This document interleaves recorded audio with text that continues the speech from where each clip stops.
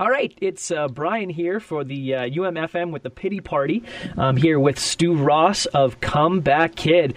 Stu, how's it going, man? Great, thanks for asking. Just cruising home right now, enjoying some sunshine. Right on. Lucky you. It's kind of cloudy here in Winnipeg right now, so not really a lot of sunshine going on. You're the guitarist with Comeback Kid. You guys are just coming out with a new album coming up within the next couple of weeks, Outsider on New Damage Records. It's your second album with Comeback Kid. What's that like, man? What's the dynamic like? How'd you guys fit together? Like, is it a good fit? Is everything all good? Or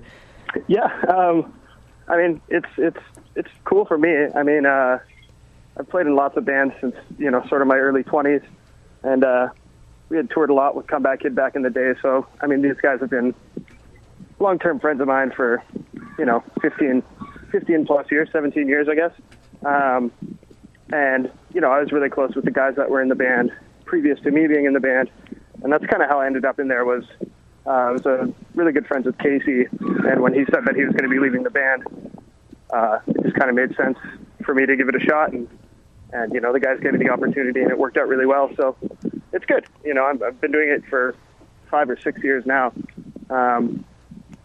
But yeah, so I mean, when I joined the band, they've had the way they've done things. They're sort of dynamic with writing and recording and all that. Sort of since day one, it's always been Andrew, Jeremy, and Kyle who were sort of behind the reins with that stuff. But after a couple of years of being in the band, they definitely opened up and allowed me to have some creative input. So going into the last record, Die Knowing, I did a little bit of writing with the guys. It wasn't like a full control, here's my idea, this is the way it is situation. But they definitely let me do some writing with them and, contribute some ideas to that record.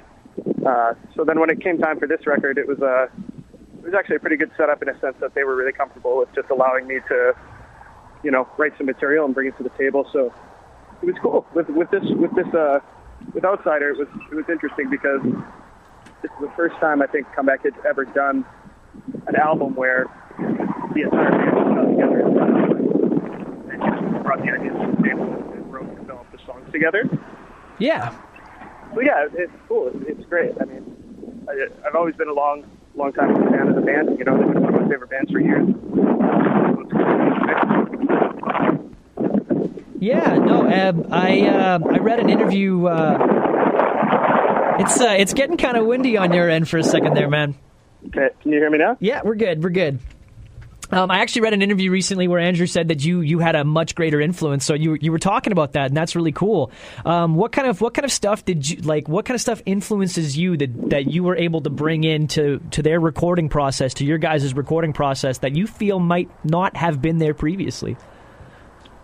That's an interesting question because, I mean, who's to say who would know if I wasn't there? But I mean, as far as like the way I write music, I have like a pretty strong melodic leaning, which I think Comeback Kid's always had, but maybe it's a little more present on this record due to the fact that, the stuff that I brought to the table is a little more melodic than usual.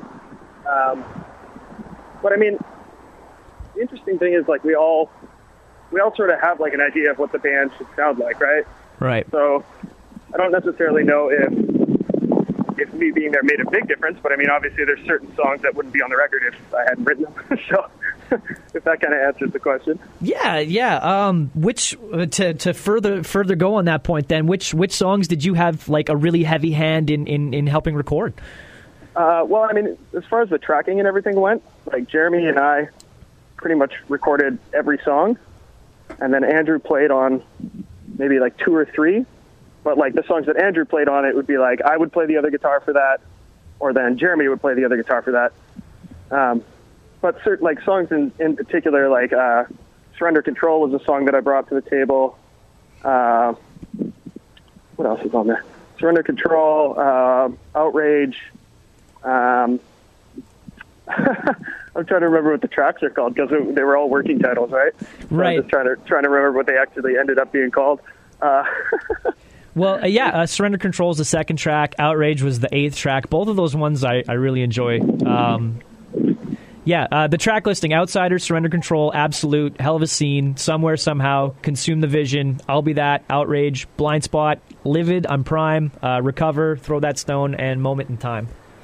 Yeah, Blind Spot and Throw That Stone were another couple songs that were mine. It's actually interesting, like when people, like friends of ours that have heard the record, they kind of assume a lot of the poppier, more melodic tracks came from me, but most of the like really melodic stuff that actually came from Andrew, which was kind of surprising. Oh, wow. But I think that's just, we were at a point where we were kind of like, we should just try everything, And at the end of the day, it's all going to sound like Comeback Kid once Andrew's singing on it. Yeah, you guys got like a really, I would say it was kind of a really big throwback. I've been such a huge fan of the band, being from Winnipeg, and listening to them since I was little. It was kind of a really neat throwback, the entire album, because like you guys just got these really loud, bombacious choruses in there, and it was something that felt like it could have come off of Wake the Dead or Broadcasting, and it was a really cool thing to experience this album and just kind of get that feeling again, like I used to with your guys' record. So, it's whatever you guys were able to do, it's really cool, and I'm sure I'm not the only one that appreciates it. Well, that's awesome, man. Like I'm glad you feel that way because, there was a lot of times when we were writing this stuff that we were, maybe a little unsure that maybe we were, being a little too out of the box. But it's interesting, like after the fact, when you hear it back, it's like it is reminiscent of sort of their older style, like on previous records. Which is great. Like it's such a great, catchy, awesome sound to just be kind of bumping wherever you are, headphones, speakers, car. Like it's a great sound where you can get people into that more melodic style, but it still has like it has that edge, but it's catchy enough that you can get people into it, and it's kind of like it's a gateway into the more melodic and hardcore and stuff, and it's great. I love showing it to people. Awesome, thanks so much. I mean, you're probably one of the first few people I've spoken to that I can't expect a biased reaction from, like my wife and my friends and, sort of our contemporaries in other bands. Everybody's always going to say, yeah, man, it's sick, it's great, So it's cool to, like, actually hear an outside opinion on it. Yeah, well, yeah, I'm glad I can provide that. I like, in my interviews, usually I like to give, like, a couple of different questions that are outside of the making of the record and the touring and all that stuff, just to kind of let people get to know you a little better. So, like, what a question I normally like to ask is, are you superstitious? And if so, like, what kind of superstitions do you have? I am, but I think it's, like, almost subconscious at times. Like, I feel like when I was like a kid, somebody was like, you have to lift your feet over train tracks when you drive over them. And now I've just done it for like 20 years, and I don't know why. Shit like that. I don't know if I'm necessarily superstitious. I think as I get older, I'm like more OCD. I'm always like, oh shit, did I lock the door? Did I turn off the oven or whatever, Adult stuff. Yeah, as far as like superstition goes, though, no, I think the only thing I do is the weird railroad track thing, and that's just like, it's almost subconscious. I just do it, and then I don't even really know why. Actually, the other thing, too, since I was, like, a kid, when I was, like really young, I went to Scotland for my uncle's wedding. I was, like, 8 or 9 years old or something. And I remember watching this movie, like, the night before we left about, like, a plane crash, and that got me, like, really scared. And then, like, ever since then, I don't think I've ever been on a flight. Like, the first thing I do when I sit down is look at the, like, emergency thing.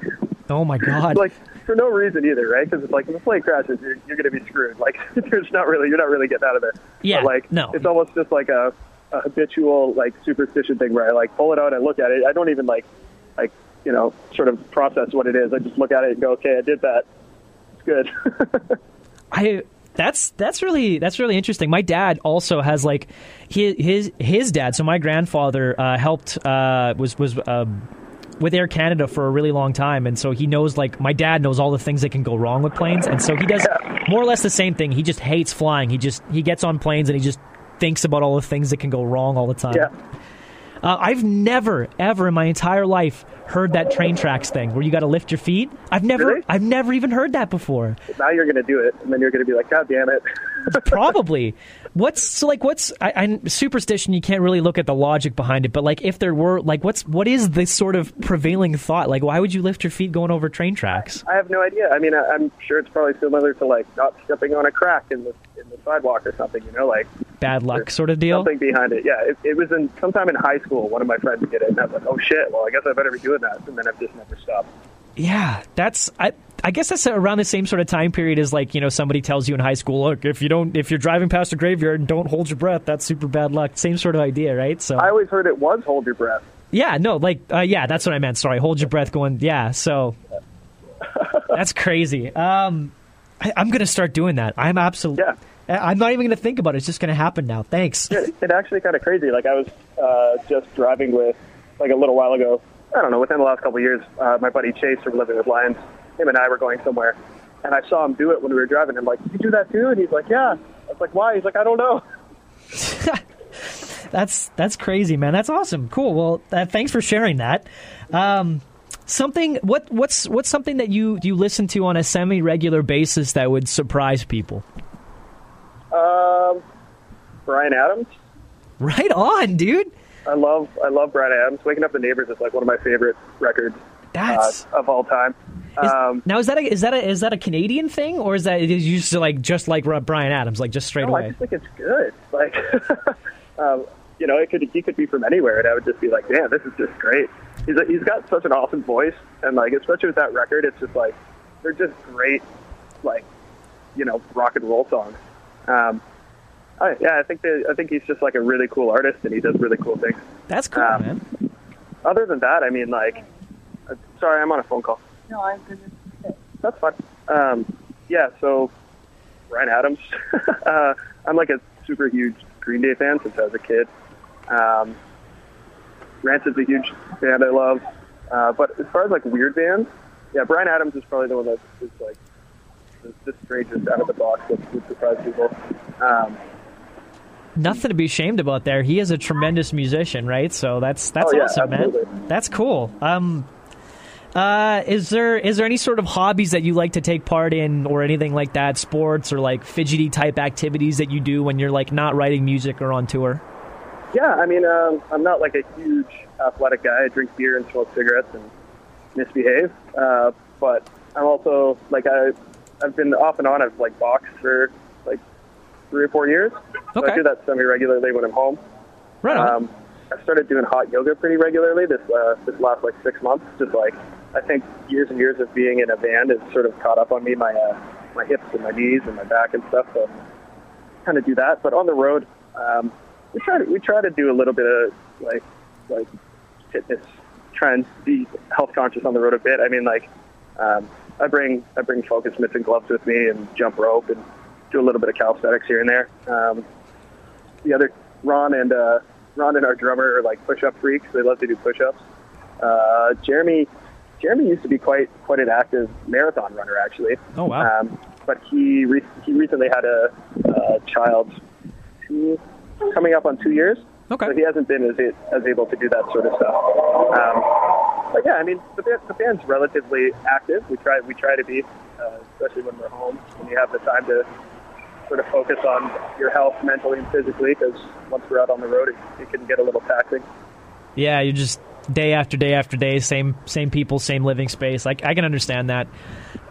So, like you mentioned boxing, do you pay attention to like professional boxing at all, or is that something that interests you? Or I don't. That's kind of the funny thing is like a lot of the times I'll go to the boxing club and it's like, guys will be like, oh, did you watch this fight? And I'll be like, no, like I don't really know much about it, to be honest. The thing I like about it more than anything, I mean, I'm not like a big competitive guy, and I'm definitely not like a very aggressive guy.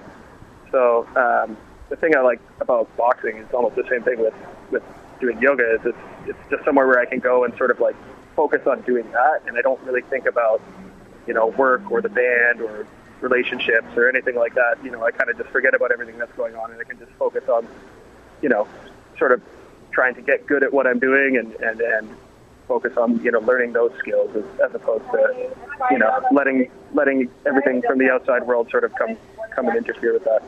Yeah, I mean, that makes sense. You know, everyone needs a little bit of escapism in their life in some way, shape, or form, be it, you know, activities or music or video games or whatever the heck.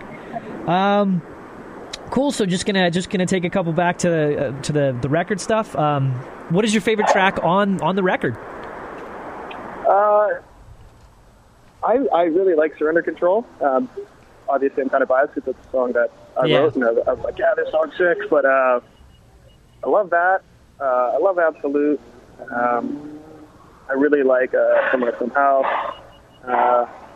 There's moments in every song that I'm like, yeah, this is cool. And overall, there's not like a song I dislike on the record. Okay. Consume the Vision, I think, is great.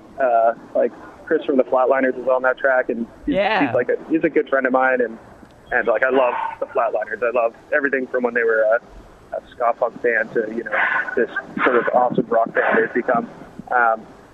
So having Chris on the record is great, and then the last tune as well, having Matt Good, like Northcote, sing on the track was really cool too.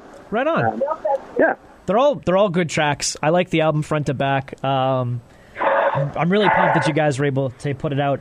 One last question, then I'll let you go, Stu. It's something that I always ask everybody that I always have on for an interview, and it's the toughest question of every interview that I give. Okay. Is a hot dog a sandwich?